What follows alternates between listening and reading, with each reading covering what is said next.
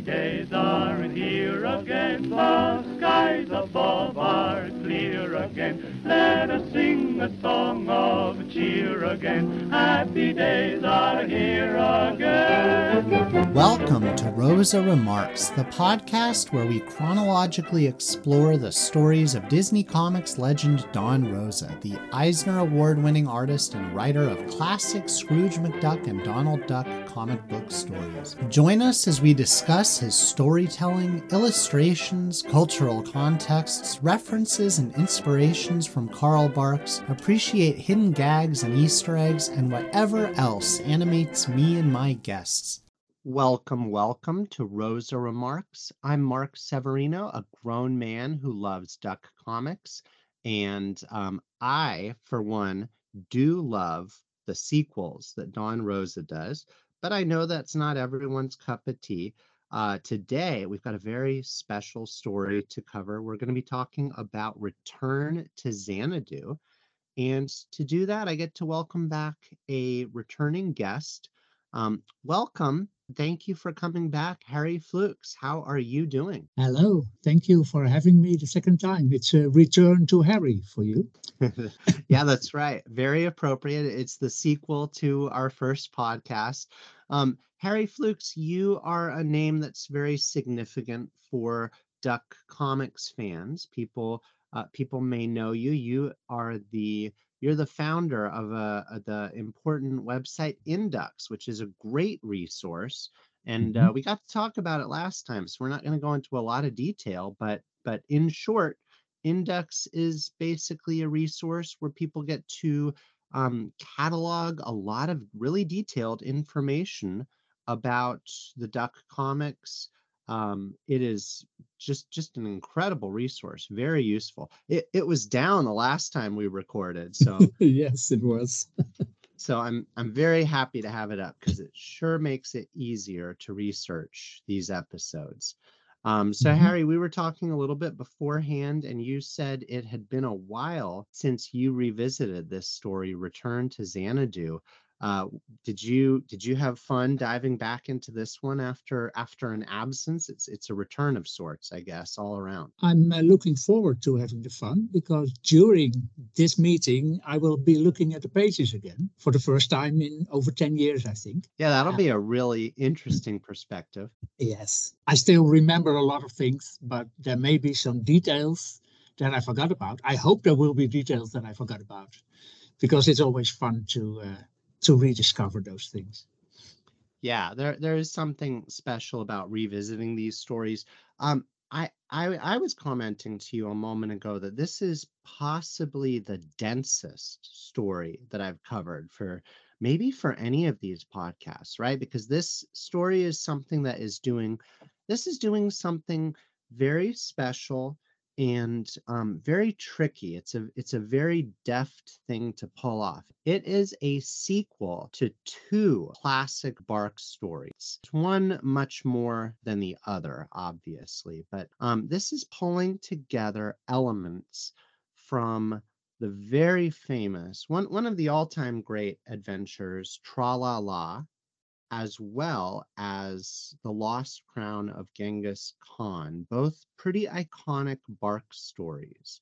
And you mentioned Tra La La right away. It's more or less a spoiler because people shouldn't know before the second half of the story that this is about Tra. Yeah, absolutely. That is crucial. As you mentioned, it's hard to imagine someone listening to this podcast going in and not knowing the big key thing, right? But it is a very special thing, and I hope that no one is listening to this podcast before they get the joy of reading the story. Especially, it's funny. The intention was it to be a surprise, and then the Germans and the French and other translators made a title that says "Return to Tra La La," which is plain stupid. It's spoiling all the fun. It's plain awful or plain stupid.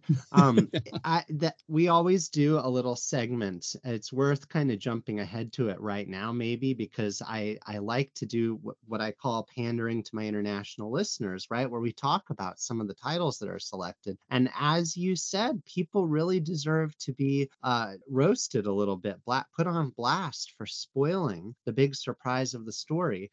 Because as you said, the title of this one is Return to Xanadu. So Return to Xanadu is a perfect title, right? Because basically what Rosa has done here is he has engaged in this really fascinating sleight of we're looking at a very dense story that is weaving together the follow-up to these Barks tales, along with a lot of history, literature. It's really impressive how this was almost the way everything comes together, right? Because you have the name Xanadu and the name Shangri-La are two essentially lost legendary cities, and Rosa is going to equate them. He's going to confabulate them for this story. So the idea here is that Xanadu is enough of an icon that it's supposed to like draw the reader and distract the reader from realizing what we're about to lead up to. But let me ask you, Harry, do you remember when you originally read this, did the story play out for you the way that it was quote supposed to? What did you get the big surprise, or was it kind of spoiled for you? I think this is decades ago. Yeah. Sorry, I'm getting old, but I think I remember getting the surprise, and the surprise being looking at the big splash panel, welcome back to Xanadu. And I thought, oh yes, this is brilliant. This is perfect. I think I remembered. Right. Yeah. So for you, it worked the way it was supposed to. And you also, what I'm also implying here is that you didn't figure it out, right? Because some of the joy in this story is that Rosa has clearly constructed it in a way so that the reader is supposed to arrive at that panel and they're supposed to have kind of an aha moment, right? That they're supposed to be like, oh my goodness, he is assuming that people are familiar enough with the original story, but that at the beginning of the story, we're not going to be like, oh, this is leading up to tra-la-la. Clearly the ducks are about to arrive at tra-la-la, right? If he is successful with this story, you are not going to see it coming, but it should feel very obvious in hindsight. And that's how it landed for you, as far as you remember. Yeah. So I'll tell you, for me, it hit absolutely perfect, right? Disney Comics published this in the States, right? And they published it as a two-parter, which I don't usually like, but in the case of this, it did work out very well, right? That's also the first place where I read it. And I remember having to wait 2 months to read the second part. Yeah. It was very annoying, but it's still memorable. And as a surprise, in the second part, Rosa had one extra page for summing up the previous part. Yes. And most of that page was original artwork. So that's a nice extra. Yeah, it is. Like it's unusual that you would kind of create new art instead of repurposing it. So I remember this vividly because of how this story hit, right? It even had a non-Rosa cover for the first part, right? And I remember it was like there was some copy that said, "This is it, the sequel you didn't expect," right? I was fortunate enough to have Disney Comics did this right. They made sure to republish Tra-La-La several months in advance, maybe a year or so in advance, I think, in one of their big graphic albums, which is the first time that I read it. I'm not positive that I had read The Lost Crown beforehand. I'm pretty sure I did. I didn't own it. I think it was an unfortunate case where I had the comic and read it and lost it somehow, because I think it was published in DuckTales #1. But the story has enough explanation that you can miss the original Bark stories and still enjoy reading. It's explained true. enough. Yeah, and that's more the case for The Lost Crown, I would say. Tra-La-La, it is fundamentally more of a sequel. Plus, both of these stories had iconic adaptations in the DuckTales show that I had seen both of them. Neither of them follow closely enough, and they're not best, but they're pretty worthwhile episodes as far as that series stories goes. So these are iconic Barks stories, and I really do remember it when at the end of that part one. We'll get into this through the story, but this is important enough for me to talk about up front that I was so impressed by how deftly he pulls off this trick. So let's go ahead. We're going to rewind a little bit and talk about kind of the details of publication in this story here. We're looking at Return to Xanadu, very crucially, published first in, March of 1991, and that would have been in Anders And Company and Co. Number 1991 B13. I guess that means it was probably the 13th publication in 1991. It was it is a weekly, and it was an extra to the 13th weekly. Okay. So every week has a number. So the 13th week, you get weekly number 13. But they also got B13, which was just an extra comic for subscribers to that weekly. Nice. So it was special, right? Yeah.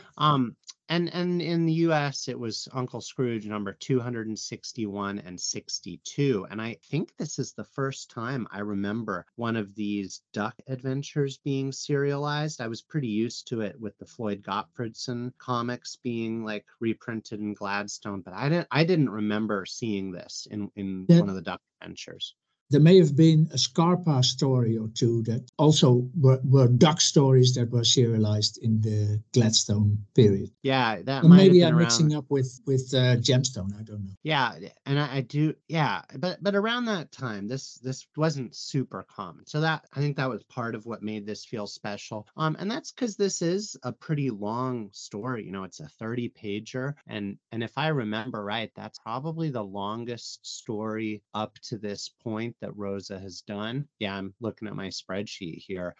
It is the longest story. It's very dense. It's very packed. It's maybe even if you add the one extra page, it's 31 pages. It must be a Don Rosa longest story ever. Yeah, there's a couple longer ones later, but really, but it's definitely I think the Kalevala story is. I think that one clocks in at 33, yes. if I remember right.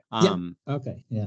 But yeah, it's definitely a rarity as far as these things go, and that certainly made it easier to see it split up, right? This one's come out. I check in on one of the things I use INDUCKS for is it's had publication in 17 countries, 79 publications overall, 5 times in the US, which feels less often than I would have expected for how iconic I think this story is, but it also probably makes it hard to reprint because of its length, right? It may be that not all luxury reprints are listed in INDUCKS. Yeah, I think I remember a Rosa special that came out recently. Maybe it's not in INDUCKS yet. Always possible, but I find it interesting to look in. We mentioned that those titles from around the world. So I always it always amuses me. You're hailing from the Netherlands, right? Dutch is your native language. So Correct. Harry, I like to take on the Dutch title so that I can so that you can chuckle at how badly I mangle the pronunciation. So I will say that the Dutch title got it right. So good on them, right? The first time around, at least, they called it's going to translate to Return to Xanadu. So they're not spoiled. They're not giving away the store. And it is Terugkeer naar Xanadu. You said it earlier. Naar Xanadu. Say it one more time. Terugkeer naar Xanadu. All right, so I got to remember the G makes a R sound. Terugkeer naar Xanadu. All right, so people always say that Dutch sounds like you clear your throat. Right. And let's see. Do you want to mention one of the titles that I texted you? Well, by French, I had French, so I can say Retour à Xanadu, which is French. And some reprints it says Retour à Tralala. Yeah. So they did it right sometimes. Yes, and in France, I had France. In Germany, it says Wiedersehen mit Tralala. Yeah. Or in a good reprint, it says Rückkehr nach Xanadu, which is a literal translation of Return to Xanadu. Right. But that's only in later reprints that know what they are doing. Exactly. You have to, the editor really has to do their due diligence to get the point, right? You're supposed to be taking the reader on a journey, right? That's what Rosa is doing. He's taking the reader on this journey of discovery, and the editor can basically mess that up completely. And to Disney Comics credit, the way that they might have been a little bit sensationalist when they build it as the sequel you didn't expect, but at least they didn't throw it all away in the title. Right. They even had like a really intriguing cover on that very first part one before they get into Rosa's cover itself. So even if I don't love seeing stories split up, I'm grateful that they were able to preserve the mystery the way they did it. So, Barks, this, we mentioned the two stories that this is going to reference. The other thing that this is referencing, and the important history here, is the Samuel Coleridge poem. This might make some of the international publication a little bit tricky, right? Because this is an English language poem. It's probably not part of the canon of other people's literature, but Coleridge is a very famous English language poet. And this is a really well-known work. I do think this was the first time that I learned of it, but it really did stoke an interest for me in this, and it became one of my favorite poems. It is legendarily unfinished, which I think kind of adds to the air of mystery, but it is referring to this kind of fabled land of Xanadu, which is not so fabled. If you look in there is some historical, this was genuinely the capital of the great Khans in the Mongol Empire. I think it's actually located in northern China, but it still has this real air of mystery to it. There's still this kind of aura of legend around. It's a remote city. No one gets there. So the people who got there made it more exciting than it actually was, probably. Right. But it was there. Right. And everything to do with the, Far East. This is kind of weaving together some of the old Marco Polo stories. Rosa is even going to mention Prester John in the story, as the nephews are kind of referencing in their Woodchuck's guidebooks, who is kind of this like legendary figure. It was kind of, anytime the Europeans of that era talked about some kind of like, it was essentially this lost Christian outpost in the Far East. So he was like this repository for all these tales of the Far East. So it's really perfectly constructed when you have these two different mythical lands, and all Rosa is doing is saying, hey, what if they're the same place? Shangri-La is more recent than the idea of Xanadu, but it also is one of those things that really entered pop culture because of the book The Lost Horizon, the Frank Capra movie. We talked about this at length, Bart's Remarks episode on Tra-La-La. But there is so much going on here, Harry. Are you ready to get in and talk about the story itself? Yes. Before I forget to mention it, I remember that I liked the artwork of this story very much. This might be the first Rosa story where I really liked the artwork chronologically from the beginning. Yeah. So he was really getting into doing the artwork just right. Yeah, I think that's worth calling out. The artwork is really, really lovely. There's a lot of detail. And Tra-La-La is such a great subject because it's such a beautiful, lush place. It really did some effort in doing the half pages, right? And the ducks also look almost like they should be. So I was very happy when I first saw this story, not just for reading, but also for looking at it. Yeah, it was really a joy looking at the pages. It's a real showcase. I remember too when these came out bi-monthly, as you mentioned, or I don't remember, this might have been a monthly publication. Regardless, I would just sit there and reread the first one over and over. So I said I had to wait 2 months because my Amsterdam shop not always got the comics right after they were published. Right. Sometimes I had to wait longer, and I remember having to wait 2 months. May have been a monthly, but that's just distribution to Amsterdam. Yeah, exactly. Rosa has some good commentary in the back, of the Fantagraphics volume. We're not going to be regurgitating every detail there, but he does note that, this was something that he was both assigned to do and eager to do, right? If you read that commentary during this era, Egmont was very happy to have him now working directly for them, and they wanted these sequels. He was asked to do these. It sounds like he was given a little bit of latitude with the ones that he did, but it is pretty special how he's going to pull these two stories together. So let's get into it. Tra-la-la opens up with I said tra-la-la. So Return to Xanadu is going to open up here with a framing device that Rosa has already used, at least in his very first story, and he's going to do quite a bit, right? He likes this, and I like this a lot too, where Scrooge is kind of reminiscing in his trophy room, essentially, Yes. with all the treasures around him. It's something very special for a lot of fans, and it probably irritates some other fans, right? Because it feels very on the nose. Barks himself wasn't really about, oh, Scrooge is this great adventure. Each treasure hunt was kind of its own thing. But this really weaves all these adventures together and makes him more of a mythic character. And so Scrooge and the Ducks are kind of reminiscing about the various adventures and treasures that they've found. And they're specifically looking at the crown of Genghis Khan. And kind of the gag, the shtick here is that Scrooge is reminiscing about his adventures, and Donald is pointing out that they were all there. And Scrooge is kind of, referencing that, hey, you were paid handsomely for it. And the nephews, you sense that it doesn't really matter to them who gets the credit. That is something that matters more to Scrooge, and that Donald really doesn't want to be left out. And they get into kind of the backstory of the lost crown of Genghis Khan. And I really like that, Harry, because there is, in that original adventure, Barks kind of hits the ground near the end of the crown story, and we don't really know anything about the backstory. So it was almost tailor-made to make a little sequel about how it was actually found. Yes, that might also be one of the Barks purists'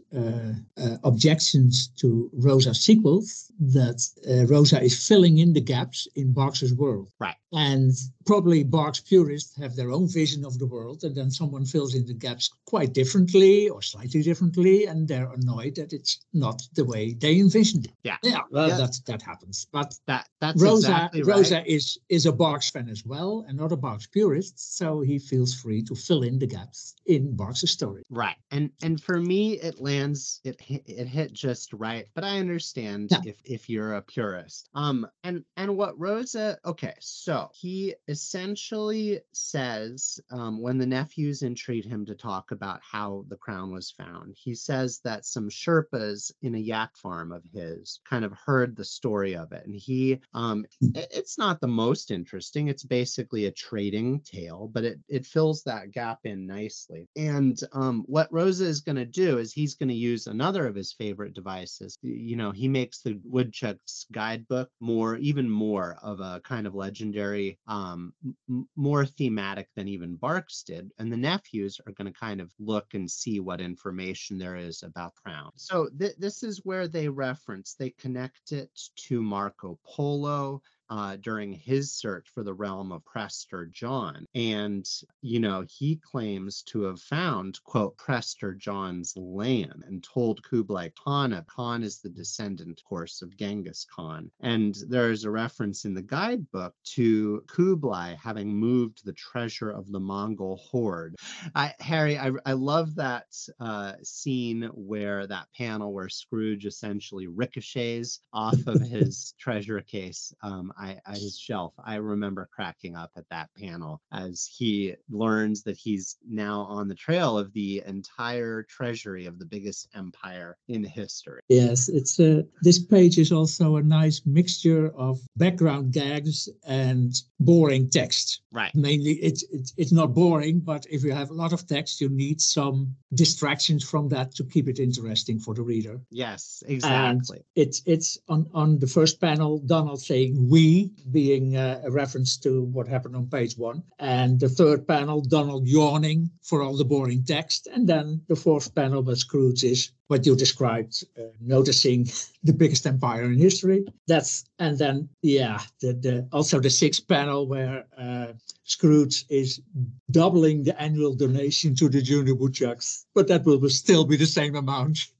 That is a great bit, right? Yeah. The joke being that 0 times 2 is still 0. Well, he doesn't say that, but he implies that, and that makes it funny. Exactly. Yes. The way it's implied is very funny. So like the readers here are almost like a dog being given its medication, wrapped in a little piece of ground beef or something, right? Because Rosa has to do this setup, but he's making it more interesting. So this is all going to lead Scrooge, of course, to wanting to embark. The crown is essentially the key to the rest of this vast treasure. So they're going to embark, and it's going to transition very quickly, but it's done with a very funny gag panel where Donald threatens that it'll be a cold day before he goes on another screwball treasure hunt for 30 cents an hour, and then he is immediately frigid in the same pose in a parka, clearly in the Himalayas. A lot of groundwork for those 2 pages, right, Harry? Yes, I wonder how the cold day is translated to other languages. So I'm trying to look that up now. Yeah, that's a fun thing to point out, right? Because it's quote, a cold day in hell is the expression, the full expression, which we're not going to reference hell in a Disney comic, but it's enough to just say it'll be a cold day. So that is a little bit idiomatic, but it seems like something that must work to me in other languages, I would guess. At the time, Rosa was told not to let the artwork depend on word jokes or any other things that are not translatable. Right. So Rosa was told not to let the artwork depend on those jokes, but he still made the jokes in the text, like he did here. It'll be a cold day. So essentially, we're back in the Himalayas. This is a playground that Barks spent quite a bit of time at, right? So there's a little bit of borrowed credibility, right? Because this references so many Barks stories. We were also here in Trail of the Unicorn, not exactly, but so Scrooge is essentially going to encounter the old goat herder that traded. We've got a funny bit where it is McDuck's yaks, but it's under new ownership now. And and when he shows this gentleman the crown, he is able to point out where he found it, right? So we're literally just going back to where it's a pretty basic thing to do. And there was previously no reason for Scrooge to track it down to that point of origin because he didn't suspect that it might lead to more treasure, but it feels very organic. And then there's also a funny bit where the ducks come in riding a yak, but now they leave because this man has bartered this piece of information for their yak. And Donald is kvetching. That guy is a sharper yak trader than you ever were. Yes. I really like that bottom panel on that 3rd page there, the storm that they appear to be hiking through. It looks really cool. It's it's a panel that I wouldn't have paid too much attention. It may look very cool, but also very cold. Yes. If I may say so. Yeah, absolutely. It's a good atmosphere picture. And it gives Donald a reason to complain. Yes. Yeah, Donald complains a lot in this story and in Rosa's stories, and reasonably so, frankly. The junior woodchucks are very hardy and very game for all of this. So this next sequence, Harry, is very important, right? What's going to happen here is that they're going to track they're going to find the cave, the cavern that leads to the empty case where the crown was found, and they're going to see a couple of what are trail markers. They're covered in ice, and the nephews are able to identify them as ancient Tibetan chortens, which is not a word that I've ever encountered in my life anywhere else. And I looked it up. There's a lot of history in here, a lot of actual information. Those are like Buddhist shrine markers, and that kind of indicates that they are on the trail of something bigger. And we do get a nice little bit of kind of Disney slapstick, how it appears to be a dead end when they come to the case, but Donald falls through a crack in the ice into a larger cave. And it is again a nice combination of slapstick slapstick and theory. You learn some words you never heard of, like Jordan's, or I don't know how you pronounced it. And you see the funny thing of Donald falling through the wall. I like it. It is some great table setting. I also really like seeing the spot in the ice where you can see that the shape of the crown. It kind of gives some gravity to it, because this is something that the duck reader is almost certainly familiar. And now this is important too, right? The next essentially there's a big part of this story, Harry. I got to count it up. It's most of page 4, 5, 6, 7, 8, 9. It is like a good 20% or so of the story is going to be spent trekking through on this multi-day subterranean hike. And that's crucial because it paces the story really well, and it kind of lulls the reader in when we spend so much time underground here, and then we like come out and experience what we're going to experience. It's a good sleight of hand, and I think it's very deliberate how much time they spend down. Well, it's also important to show how the ducks enter the Xanadu Valley, because it also shows how they cannot go out. Right. Or maybe they can.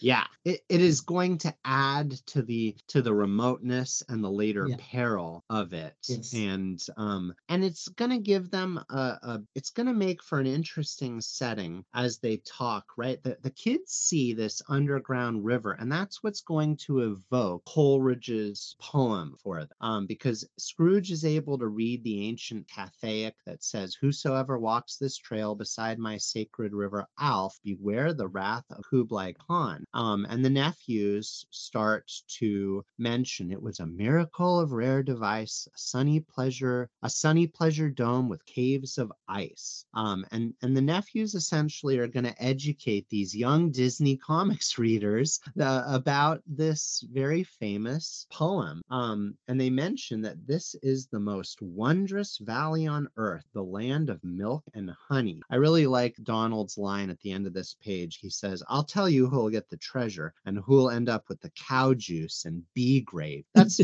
very funny writing in English, and it may not be something that is like a pun-based thing, but I'm sure it works much better in English than most of the languages. I think that worked in translation as well, because milk can be cow juice in any language, and bee gravy likewise. So well, good.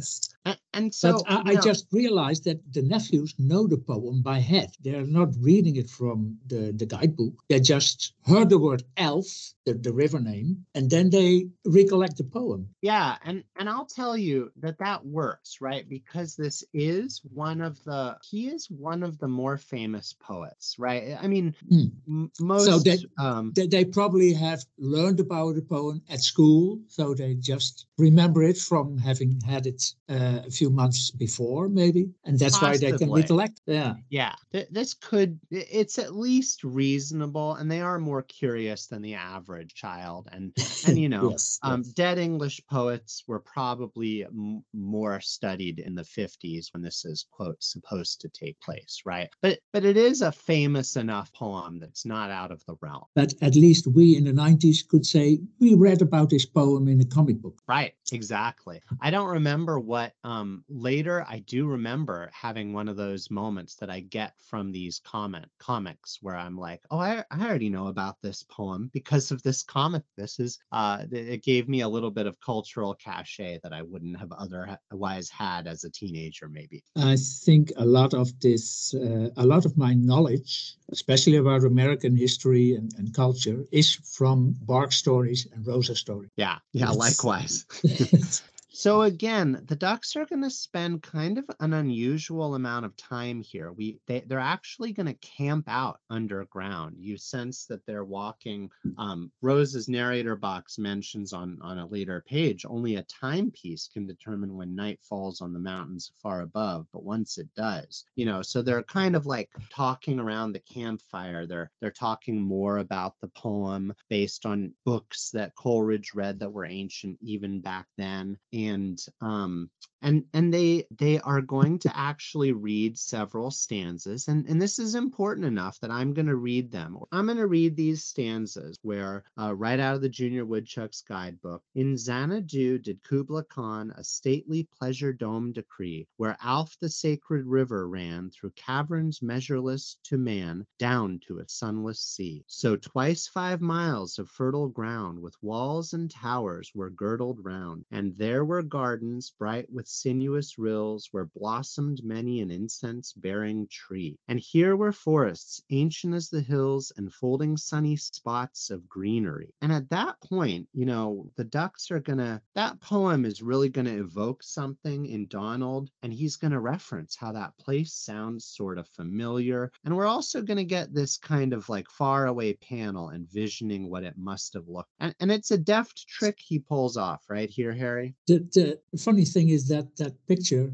also shows a whirlpool that will be an important thing in the rest of the story. So right, the reader won't realize that maybe, but if you reread it, you'll notice it. Yeah, and crucially, the whirlpool is not like as big as it's going to be, but it's reasonable because this panel is meant to reference what the poem evokes to the ducks, right?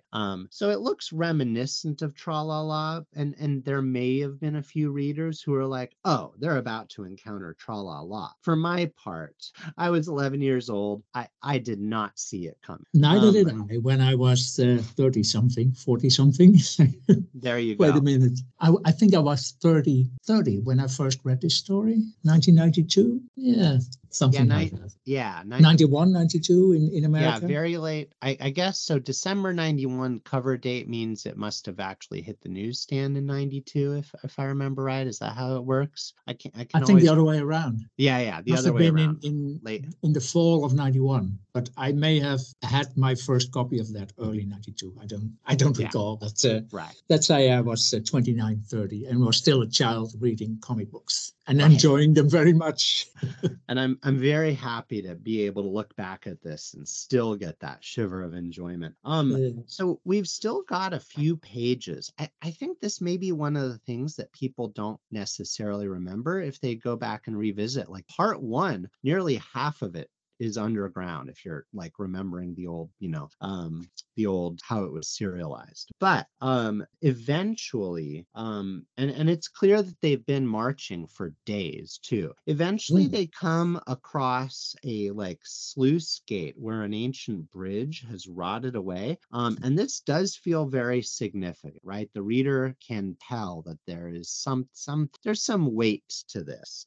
They're able to look through, they're able to recognize it as the work of the Khan, and they're able to look through this sluice gate eventually to see this immense cavern that references another stanza, and the nephews are able to recognize it as that Xanadu must be directly above them, whereupon Scrooge is kind of doing his gold sniffing thing, and he can smell the golden gems. This whole story, he's sniffing out that he's on the trail of something huge. I'm not sure he is just that's just a matter of speech, or that he literally smells the golden gems nearby. Right. It's yeah. Could also be that he's just eager to get to the treasure. Yeah, it could be read either way. Harry, is this one of those half-page panels that you think about when you think about this story? No, I should say, but it is a nice panel, but it's not the one that stands out. They're coming on a few pages. I do like ahead. this panel a lot. If you think about this cavern not filling up with water, I think you have to suspend your disbelief a little bit that there can be kind of this cavity that remains, air filled. But this is a cool enough panel, and to me it feels very portentous. It really it's very cool. And so they figure out, because of the way that this bridge is rotted away, the only only way to get across is to actually close the sluice mechanism that has the river flowing, the sacred river out. And this again, Rosa makes sure to show that it requires all of the ducks except for Scrooge, who's directing, to turn this ancient mechanism, which is going to be a very dramatic moment later in the story. And the other really portentous, ominous moment is that when they do cross the river, the door is barred, but from the quote wrong side, as though Kublai Khan wanted to keep people in rather than keep people out. So I'm wondering, do you remember, did this read as very ominous to you, the way I think it's quote supposed to? Yeah, I remember reading this, but as I predicted a few minutes ago, I didn't remember the details. Yeah. It's nice. It's one of the nephew's idea to close a sluice gate, and it's Scrooge's idea to open the door. So if anyone is to blame, everyone is to blame except Donald on this point. Yeah. For messing up the way things work in the family. Right. And the way it's constructed, none of this feels unreasonable, right? Like they're not going to, it makes sense that they're not going to read this essentially as a doomsday device. Right. So we sense that we're almost at the end of the journey here. The door closes behind them and the bar latches, and essentially they have no choice but to quote worry about that later. And Donald says something. Do you mind reading this part, Harry? That is an echo. I sure hope this place is all it's cracked up to be. If it isn't, oh, what a jam we're in. That's what you mean? And that's where Scrooge exactly. says, oh, hush, that's what you said last time. So and that's the second reference to someone vaguely recalling that it happened before. Right. Last time? What last time? I don't know, but there's something familiar about all this, Scrooge. Right. So what Rosa is getting at here is that for his characters, there's something kind of like faintly playing at the edges of their brains, that there's something that they know about this. And that's what the reader is supposed to feel as well. And it's what I felt, I was like, maybe it's almost certainly the writing is leading me to that, but this just works so well. And here is the moment, right, where this story works so much better if you are familiar with Tra La La. We've already encountered the empty crown box, and now we're going to encounter a certain other empty box that is a return of sorts. Harry, what do the ducks stumble upon near the edge of this cave? Well, they got a box which says nerve tonic, property of Scrooge McDuck, which now make the ducks realize we have been here before. We all have. Then they need one more panel where a nephew says, welcome back, Uncle Scrooge. And then you have one of the beautiful half-pagers of this story, art-wise and text-wise. Welcome back to Xanadu. Welcome back to Tra-la-la, with a beautiful view of the almost entire valley of Tra-la-la. Yeah. It was a really, it's pleasant artwork, pleasant plot twist in one splash panel. I loved it. I still do.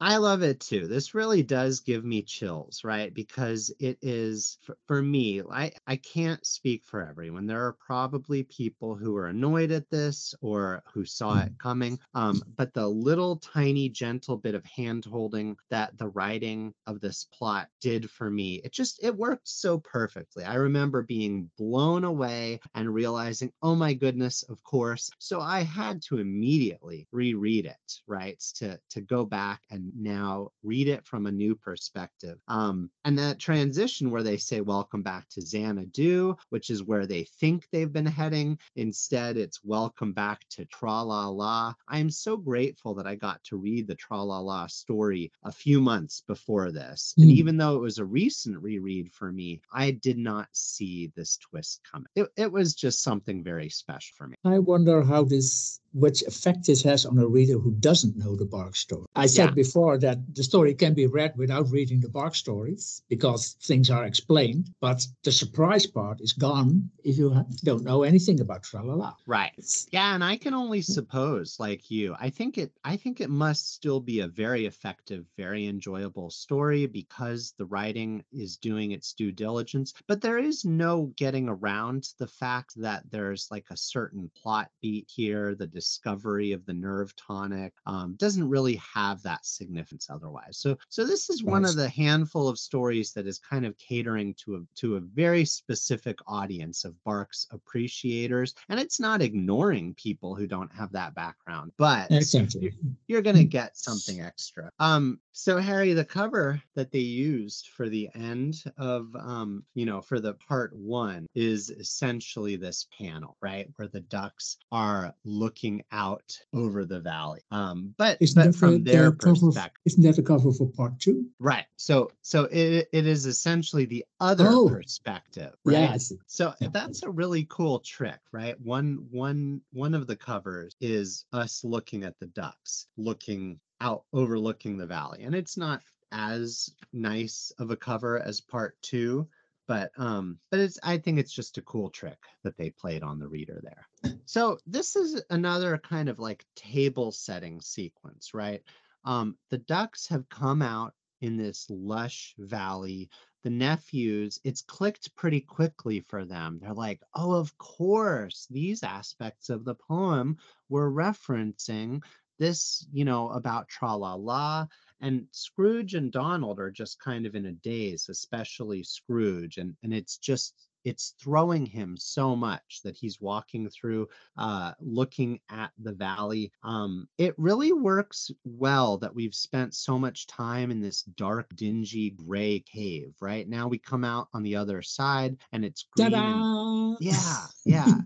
It's really a ta-da moment. It really is. There are moments here where I can picture a musical score to this story, that would have been very effective. And Scrooge, by the way, for this half-page panel, the extra page that Rosa did for part 2 also has a half page with the same scene, but completely redrawn. Yeah. So Rosa did the effort twice to make a nice picture of it. Yeah, it's true. It works really well, and it's beautiful, and it's rewarding for the reader to have this new art for effectively catching us up. And I don't have that page in front of me, but I think it effectively, I don't think they even reuse look at that. It is totally new art. It's new scenes from, it's unusual too that big half page panel is on the bottom of the page, right? Because usually those big splash panels would have been at the top. But of course, for the story structure here, it works better to keep it at the bottom of page. At the end of the previous page, the reader already starts to suspect something. And the 4 panels after that are going more and more towards the moment that they realize it's tra-la-la. So putting that on another page wouldn't have worked. No. Right, exactly. But on the next few panels, the nephew tries to explain why tra-la-la is fitting in with the poem. And then Rosa had to cheat a bit, talking about rock walls and towering mountains, because the poem is talking about walls and towers, and they're not really walls and towers in tra-la-la. They're rocks and mountains. Right. But apart from that, the rest fits. Well, and I feel like it worked well because it is poetic license, essentially, right? That's how a lot of poetry works. And it's amazing how much fits. And there are only very few things that need to be twisted a bit to make everything. Right. I think Rosa did it before or after to make things fit almost exactly, and then twist it a bit to make it fit exactly. Yeah, as you say, it's amazing how much it fits, right? And some of that is like the coincidence of this story and these 2 existing Bark stories and how much they line up if you put them together in this way. But most of it, frankly, is down to his writing and his research, because a good writer is going to make you, quote, feel like they're discovering this coincidence where it all fits together very well. He himself in his commentary kind of marvels at how well they fit together. Mm-hmm. And there is like a certain sense of, what's the word I'm thinking of? Confluence there. But most of it should be credited to his writing and his stage setting. So So anyway, also his go ahead. research. Yes. I'm sure half of the work of this story was doing the research for the facts. Yeah. And Rosa always said that the real life facts are much more interesting than any made up story. Yeah. And he tries to prove that he's right in that by writing these stories. And he is absolutely right, because the key thing here is, even if you don't already know about the poem and the facts of Genghis Khan and Marco Polo, the way he lays it out, it makes it feel very earned, and it gives it a lot more, credence, a lot more credibility. It does make it feel so much more rewarding. So Indeed. We've been dwelling on this transition a lot here, Harry, but that's because it is so significant. It's one of these cool moments. I will mention too that I realized one of the satisfying things about this story overall is that it has this moment of revelation, but it's all these, there's a lot of moments of revelation in this, more than you might expect. It feels like, here's his big plot twist. No, there's still more to come. So, now they're going to enter the valley, and at first Scrooge is going to feel a bit cocky, where he's going to kind of process, these Tralalalians, they acted so poor and humble and simple, and he's going to kind of march in to find the treasure. But then Donald is correctly pointing out that the under the last circumstances where they left, again, a reminder for anyone, Scrooge, he was looking for a simpler place to treat his nerves kindly, and ended up, through a series of mishaps, ordering plane loads of bottle caps to be flown in, because the natives, he convinced them essentially that they were, as the only outside metal, they essentially served as like cash system, but they accidentally were going to fill the valley with these bottle caps, right? So they were almost chased out of Tralala, and they only were able to leave under pretty dire circumstances, only to, they thought, never return. It was one of Barks's nice efforts to teach children about economics. That the Tralala story is a great story for that. It is a great metaphor for economics, and also just kind of morality.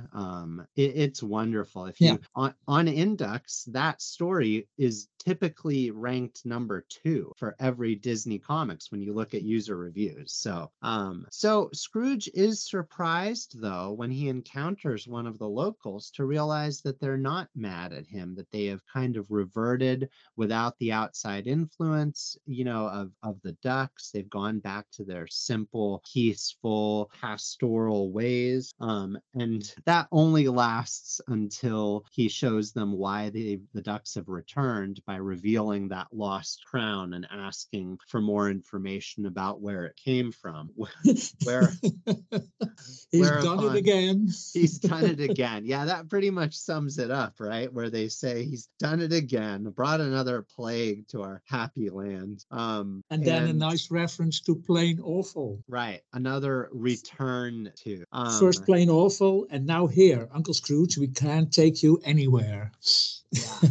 Yeah, it's a neat reference. So the ducks are brought back to La-Di-Da, who is the leader of the valley. I think he's supposed to be kind of first among equals, right? He knows about the crown. They all know about the crown. We sense that he knows a little bit more about it. And Scrooge is very accusatory, right? He's like, where is the treasure? La-Di-Da is denying. He says that, we have no use for such worldly things. We believe in the riches of heart and mind. And we're going to kind of gloss over that, right? Because the nephews are going to point out that their real concern is getting home, because, they are trapped, essentially. They closed that mechanism, so they're now stuck there. And La-Di-Da is pointing out that they can't purchase porters and guides to take them through that perilous trek now, because the locals have no reason to leave their happy homes. He is essentially pointing out that, you might want to consider just staying here for real this time, and throwing yourself into the ways of tra-la-la. And this is another transitional page. This might happen a little bit quick, right? Where Donald and the nephews kind of resign themselves pretty fast to the idea again of living in tra-la-la. I think for the purposes of the story, it makes sense, but I always did feel like, oh, we're over the course of this page, they're falling under Tra-la-La's spell pretty quickly here. Well, it is explained that they have no choice. Right. They're prisoners of paradise. What bothers me a bit is that it's not explained how the Tra-la-Lions got rid of the cap bottles, the bottle caps. I mean, they're all happy now, so they must have got rid of all the bottle caps somewhere. But how? Yeah. Yeah. And that's really important, actually, that we don't dwell on that, right? I think initially we're meant to write it off as comic book logic, maybe. Rosa he can't let you think about it too much. You almost have to move on, right? There's no reference. The ducks aren't, they don't wonder aloud, oh, I wonder what they did with the bottle caps, because you can't. The story beat coming up later, it's very important that he make you not think. I don't think that they even reference. Does he even reference the bottle cap directly at this point? When I look back, no. You're not sore at me. Certainly not. Everything is back to normal now. Friendship is still what we value most. And that's the only explanation. And so that's obviously a very deliberate. So I think he handled that perfectly, even if maybe the reader should think about it, but he moves it quickly along enough that you can't dwell on. It is very quick paced here. It's a contrast to the walking through the tunnel for days sequence, which is very deliberate. A contrast to what's coming, that they spent at least 2 pages in Tra-la-La. Right. Trying to fit in. Right. That's a cool sequence. Boy, I didn't even mention how much I love the birds here in this story. The idyllic drawing of a hummingbird on one of these pages, and the birds of paradise, you might call them, in that splash panel. Really beautiful. The previous splash panel. I love those. Yeah. I must admit that I didn't even see the hummingbird, but that's due to the covering of the page.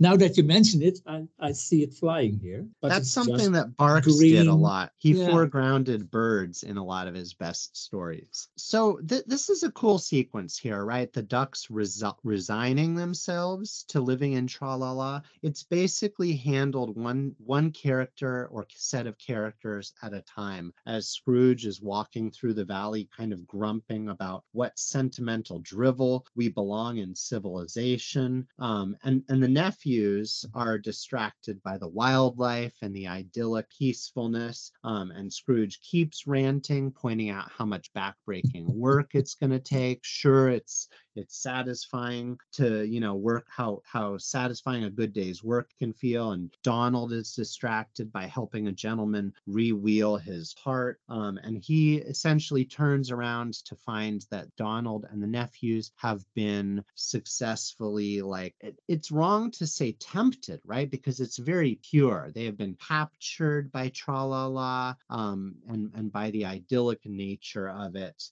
And eventually he encounters a small child and ends up, she talks about what she knows of him, which is not about his great wealth, but how her mother said that he was good at fixing dollies. And as he fixes her dolly's arm, he reflects on his childhood doing the same for his 2 sisters, and eventually comes to, find that the place reminds him of the Scottish countryside.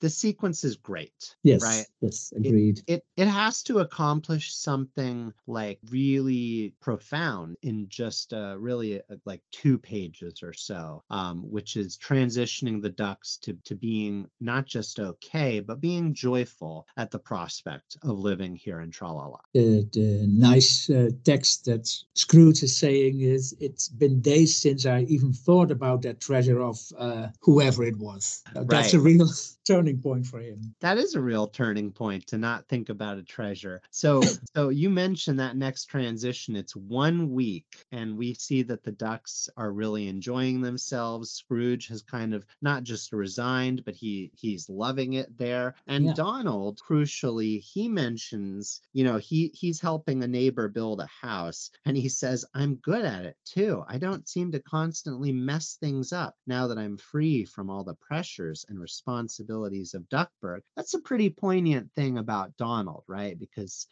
he's always messing things up. Yes, and he blames it on Duckburg. Right. Yeah. And when we transition to the nephews, they're doing what woodchucks are going to do. They're going to be researching kind of the history of the valley in the old library. And there's a funny plot beat where one of them, Huey, I guess, says, look at this, man, in this manuscript written by Pliny the Elder in 73 AD, in volume 13 on page, oh no, what did that be? 1106. 1106, yes, 1106. In the last paragraph, I'm chuckling because I had to Harry just helped me read my Roman numerals there. A fact not in the Junior Woodchuck's Manual and Reservoir of Inexhaustible Knowledge. That's a funny plot beat. It's a really funny joke, but for months we thought on the internet, discussing this story at the time, that it was a reference to something in a future Rosa story. Yeah. We thought there might be a connection between what was written there and maybe the mother and father of the nephews. Oh, that's interesting. Yeah, on the internet. It never turned out that it was that way, but people were speculating, what would Rosa have meant with this? It seems like an open end. Right. While it might also have been just a very funny joke. Yeah, that's how I always read it, but people on the internet do love to speculate. That also, I guess we glossed over the fact that you read that line that we're prisoners of paradise, right? That was a working title for this story. I do like what they eventually went to, right? Return to Xanadu works perfectly. There's also a piece of early art that references a possible sequel to this. In the Rosa Library, there's a page of just sketches that have a different interaction between the nephews and the Grand Lama. So there was something that he did seem like he was going to go back to do this one. He at least considered it. Yes, I see. At any rate, so Donald and we transition to La Di Da, inviting the ducks kind of to check in with them for, afternoon tea. And he is talking about some of the history of Kublai Khan and how he and his army had made slaves of the people there, and it was a dark time for Tralala. And one day they left, taking the secret of Tralala to their graves, and he references ultimately getting rid of all evidence of the Khan's evil occupation, which must have been how the crown floated down the river, right? And at this point, he's going to mention, when they ask about how did the Khan bully his way in? Couldn't your people simply seal the cave entrance? La Di Da mentions a terrible threat that they lived under, saying that the Khan sealed the entrance himself, and beyond that awful door, he guarded a mechanism of destruction. And he goes on to say, to the duck's horror, that it was a device he said would stop the flow of our sacred whirlpool and flood Tralala to the mountaintops. So, yes. Harry, what is it that the ducks, with a spit take here, have realized to their horror? Well, they left the door shut. They realized they never reopened it. When that huge cavern finally fills with water, things will start to get damp around here, says Doc. What I especially liked is, again, the mixture of visual jokes and a lot of text. Mm-hmm. Rosa needed a lot of text for explaining what Kublai Khan did and other stuff. And then we see on the first panel, Scrooge getting hot coffee on his lap. And again, on the third panel, it's very funny. And it doesn't matter if you don't notice it, but it's very funny if you do. Right. Those are the details of the Rosa stories that I like. It is very funny. And then as funny as that, I love the ducks' look of horror on the fourth panel, where they've realized that they have become the instruments of doom, right? This doomsday device has been here for nearly a millennia, I guess, for many centuries, and they've just activated it, and it's had like this time delay as the cavern's been gradually filling with water, and very conveniently, it is all, coming to a head as they are having this conversation. But I love how horror stricken they are, because this is a terrible catastrophe that they've just inflicted. The second time that they've inflicted something terrible that could fill this valley, inundating these simple people. And this is also the last page of the first part in the American printing. It's a great cliffhanger, so to say. Yeah, this is one of the great cliffhangers in Disney comics, right? When I think about, I think I learned like this year in school, the idea of a cliffhanger, and this is like the example that always comes to my mind of a hanger itself. As you say, this is going to be where it's serialized in that original publication, where Rosa does his catch-up page, which really works beautifully, and we're going to transition to the ducks coming. It's another moment where the ducks are walking out to the valley, right? They entered the valley, they walk through the valley, they see it all pastoral. Now we see them overlooking the valley with the whirlpool having stopped and walking through as it is slowly starting to flood. I can't help thinking about my country currently, where the water is very high, and at several places we have to hire the dikes a bit with bags of sand to keep the water from flooding into the rest of the country. And these panels remind me of. Yeah, I imagine. I think we will be fine as opposed to tralala. Right.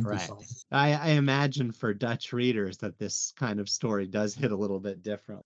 So I really like the as they run out of the La-di-da's building, Scrooge says, "Oh, my aching duck feathers, we've done it again." Donald says, "If we don't destroy this valley one way, we'll do it another." So the ducks they're not looking to hide what they've done. What they're looking to do at this point is to get back to the cave as fast as possible to see what they can do about this mechanism. There's a really funny gag here where one neighbor complains to another, saying, "Hey Chang, your tub overflows again," and he says, "No, the sacred river Alf overflows its banks." It's a little bit cartoony, but it's very funny to me. There is one little sour note where Scrooge engages in a little bit of like speech to someone who asks him, "Honorable Scrooge, do you know anything about this?" And he kind of bounces some pigeon back at him that you wouldn't write that today, but no, I don't think it's very correct. But... Right. It's something that was essentially much more conventional and commonplace for the most part. Rosa doesn't do that kind of thing, but it's just meant to be a funny little plot beat. So I like the poetic narrator box here. It kind of feels fitting with the poem motif here. He says, "As fast as 10 webbed feet can carry half as many ducks, our heroes hurry back down the cave to the underground river, where they discover, unfortunately, that 700-year-old bar didn't happen to rust away in the past week." And they're able to confirm through the narrow space, as if there was any doubt, that, the sluice gate is shut. And so they're thinking, what can we do? We don't have time to climb over the mountains to, try and get it back. The valley is going to be inundated by then. And now the next big plot moment, the genesis of it, is that one of the nephews say the only answer is to cut through that bar with a metal saw. But the problem is, Harry, what is the problem here, Harry? But there is no metal in Tralala. Right. That's what Donald says. Yeah.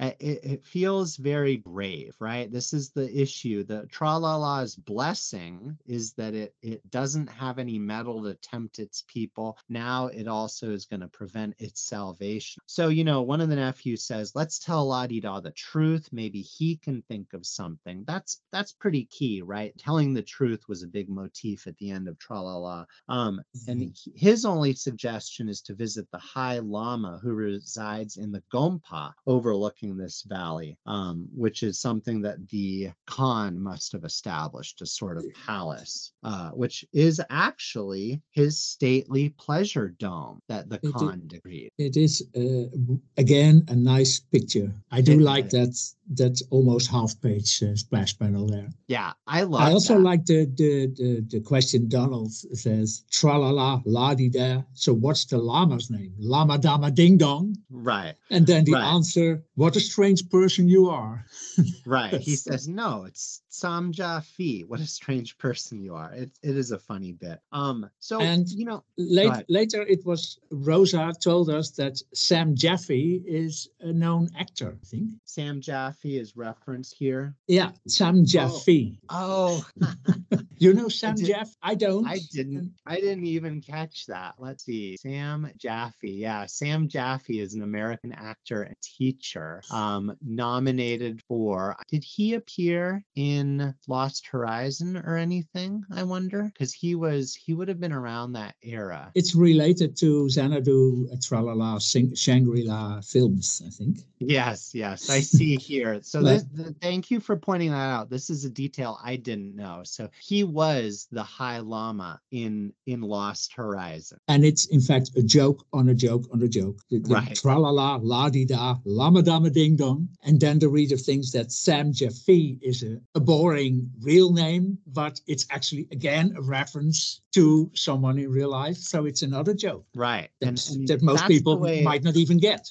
Up until you pointed that out to me, I thought it sounded like a real enough name to me. So that's exactly. But I do love this bit where we actually see the stately pleasure dome that is famed in the poem. So the High Lama, basically the point of him is that he's a very ancient looking person. We could almost picture him being around, to remember this stuff as it happened. Although he is certainly not likely to be that old, but he's a very enigmatic figure, right? And Scrooge in his moment of stress here, you might think he's saying, I can't be bluffed. I know that you have secrets here. He seems to have reverted back to, his treasure focused old self a little bit. You better spill the beans. Right. He says, beans, my son, I thought it was metal you saw. Right.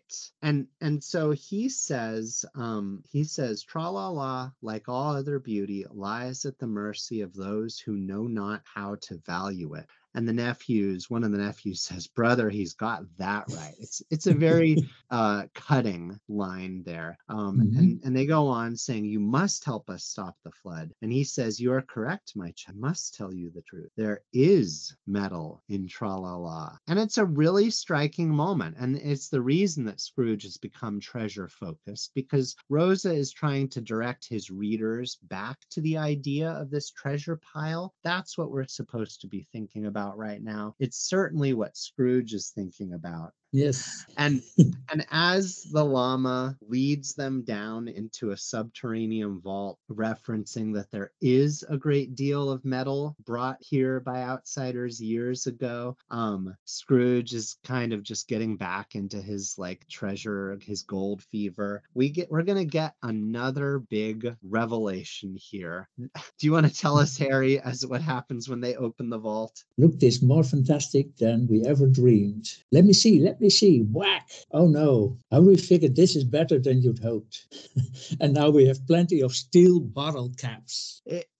Some recollection of the earlier Tra-la-la story is shown. And this is the whole reason why there's been no reference. So we can have this great sleight of hand moment where, he's going to play with our expectations, because these worthless bottle caps are in fact much more valuable, even though Scrooge wouldn't want want to admit it because gold would have been too soft to cut anything away. I will also say I did not see this moment coming. A more clever reader than I might have guessed what was about to happen, but it landed for me. Yes.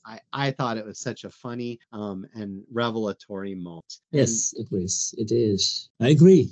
To me too. At this point, the story is really kicking into urgency, right? Because we see the water level is continuing to rise. It's making it harder and harder to do things. What they have to do is smelt some of this steel into and pour it into forms to form a set of saw blades. I think that they reference, let's see. Yeah, they need several blades to be able to cut through the iron bars. So they use one blade to file teeth onto the other one, and they need to take a boat to get to the cave. And Scrooge is kind of looking ahead. He's packed away the crown as he jumps onto the boat with them, saying that if they can't raise the doors, but if they're able to open the doors but not raise the sluice gate, they're going to have to flee down the underground riverbed, and he doesn't want to leave the crown behind. And the nephews reference that they couldn't possibly leave them to their own, couldn't abandon them.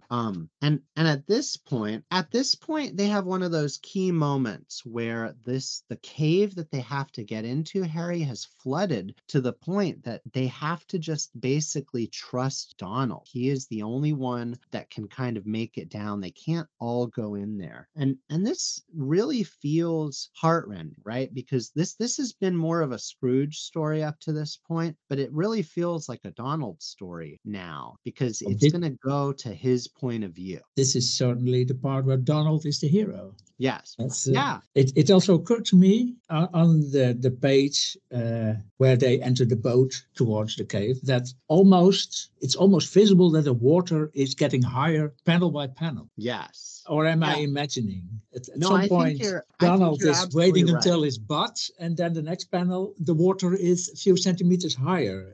And the next panel, they have to be in a boat because the water is all to the nose of one of the local inhabitants. It's really showing that the water is rising very fast. Yeah, it's a masterful job of like escalating that sense of urgency. Yeah. And the and fact also with funny things, someone holding his child up his head and the child holding a doll up his head. Yeah. It's funny, very but cute.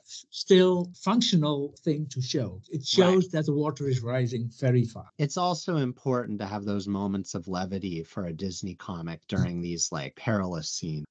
So Donald rushes down into that cave, and it's clear that he has to open it because the water is filling behind him so fast. And we get this transition to where the people of the valley are pleading with the ducks, to somehow stop this. One of them mentions, whenever those ducks visit our happy valley, things seem to get very unhappy. Had you noticed? I love that panel. There's some great sight gags on it. I like the local that's pulling himself up by his own braid. I like the guy that says, pretty soon things are going to get serious. Yes. Well, the only thing on top of the water is the top of his beak. That's very funny. Yeah, it's a great moment.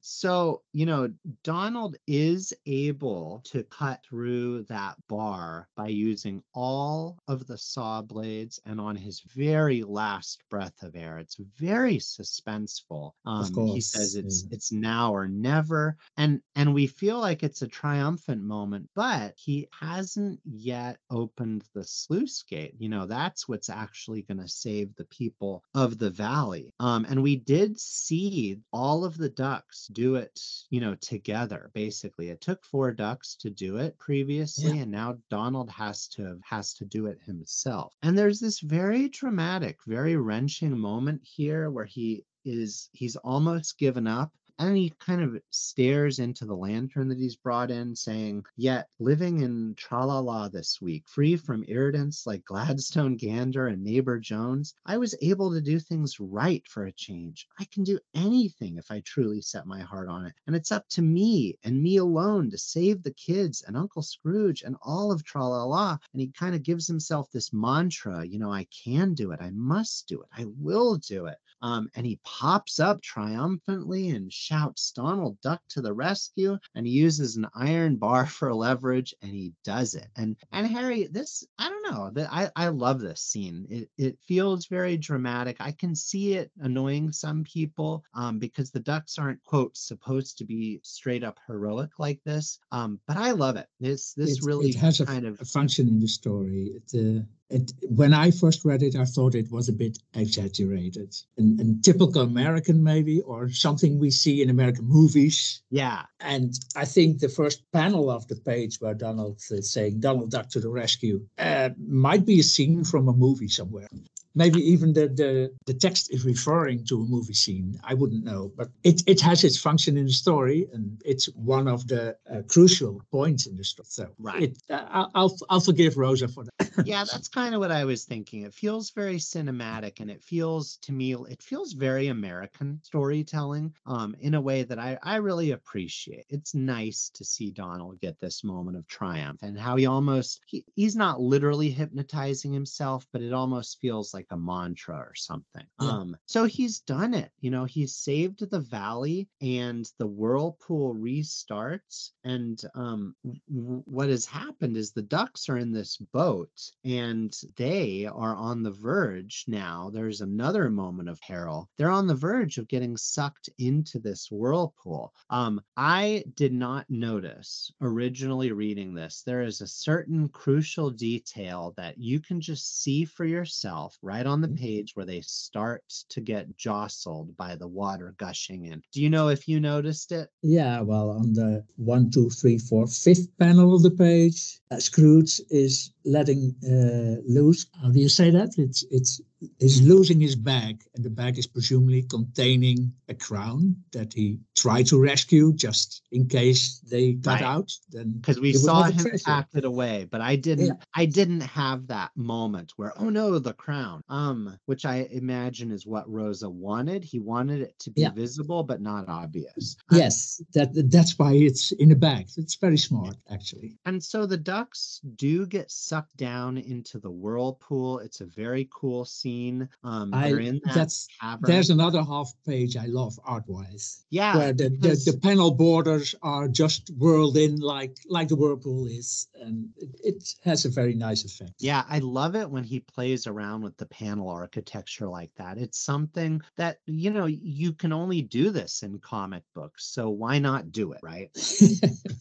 And this is very convenient, right? Because Donald has essentially smashed the mechanism so that no one's going to be able to mess around and endanger them anymore, which is a very noble thing to have done. Or maybe it just happened as part of him trying to wrench it open. But now he's trapped on the, quote, wrong side, and he sees if he can swing over. And as he's pondering that he'll never see his family again, he lands right in their boat.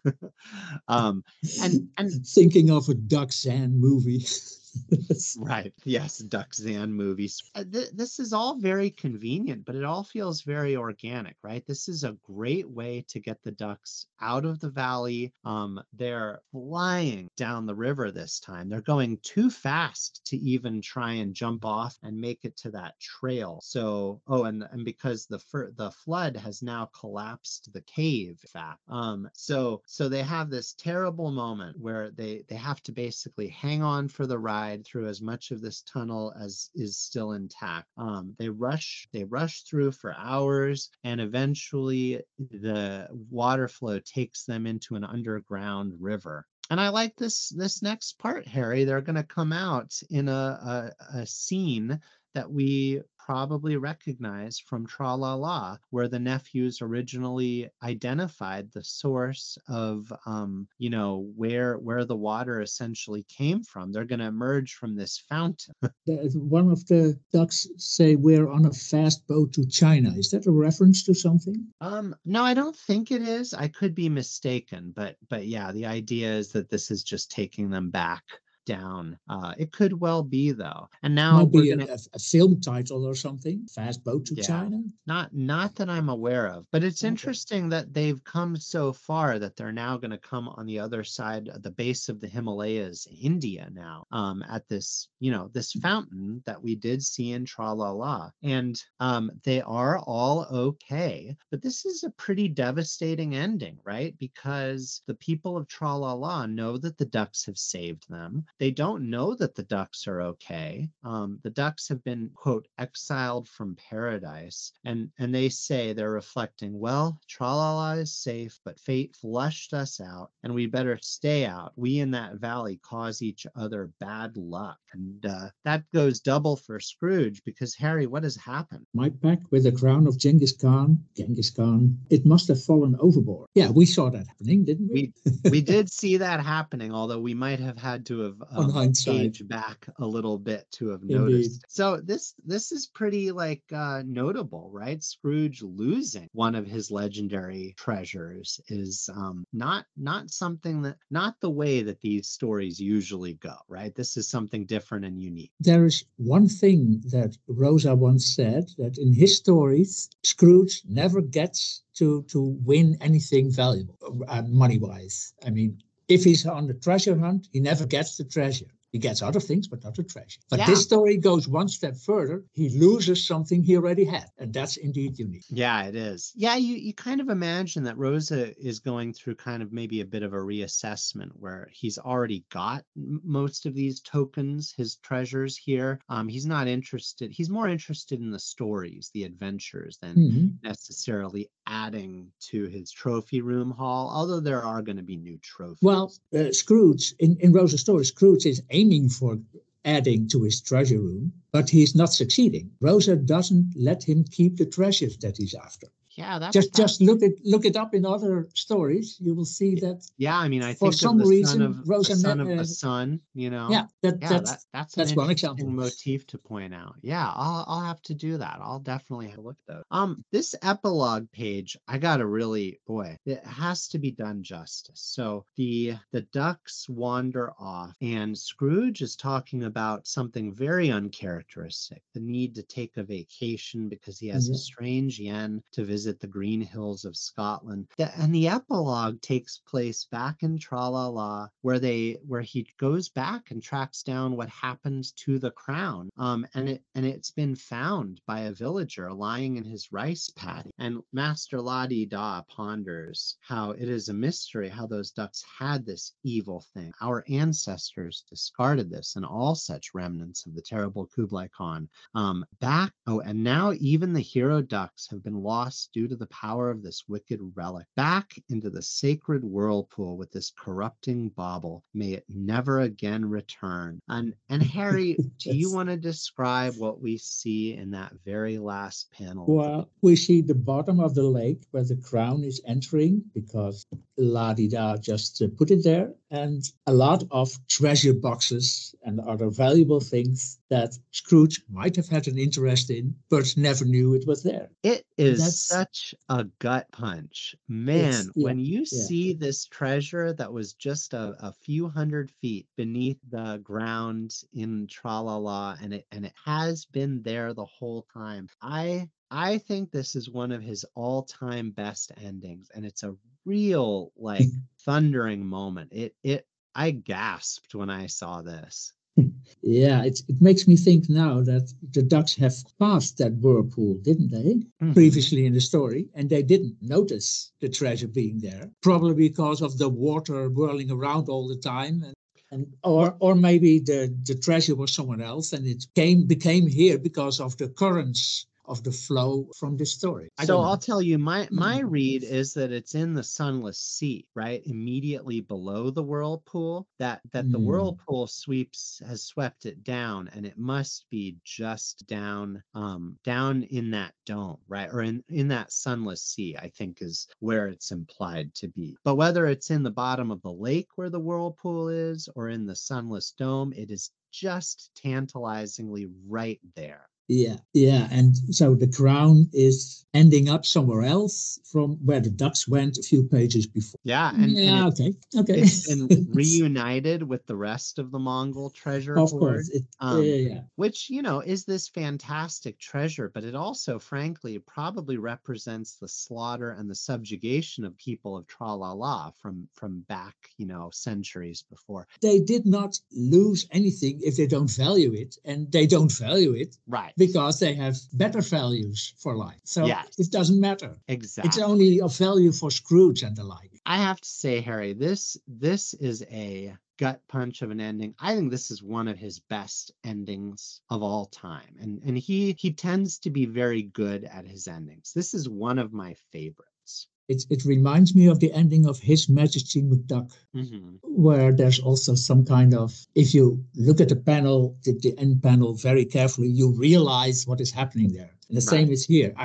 At first, I see the crown falling, and then I realize that there is a lot of treasure already there. That's two plot lines ending. He is losing something he already had, and he is not gaining something he could have. Yeah, it's such an amazing ending. I agree. Poignant moment. Again, there's a certain, I can imagine the score falling out. So let's wrap this up, Harry. I love this story. I think this is pretty close to a perfect sequel. It helps that everything landed just right for me. And I think I read this exactly the way that your quote's supposed to, where I had at least enough familiarity with the previous stories. But yes, the great confluence of how he weaves together these past bark stories and all this real history and literature, this to me is one of his masterpieces, and this is definitely in my top 10 of his stories, probably in my top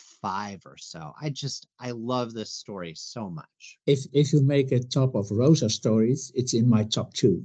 And I don't recall by head what the other one is. So it's one of his very best. It really is. I think during this last 2 hours, you taught me more about the story than I taught you. Wow. I think I have the impression that my addition to this talk is not as big as yours. I've got to disagree, because you pointed out at least one thing that was totally new to me, and I think just the act though of talking about these stories, part of what lets you realize things about them. Thank you for reading the story again to me.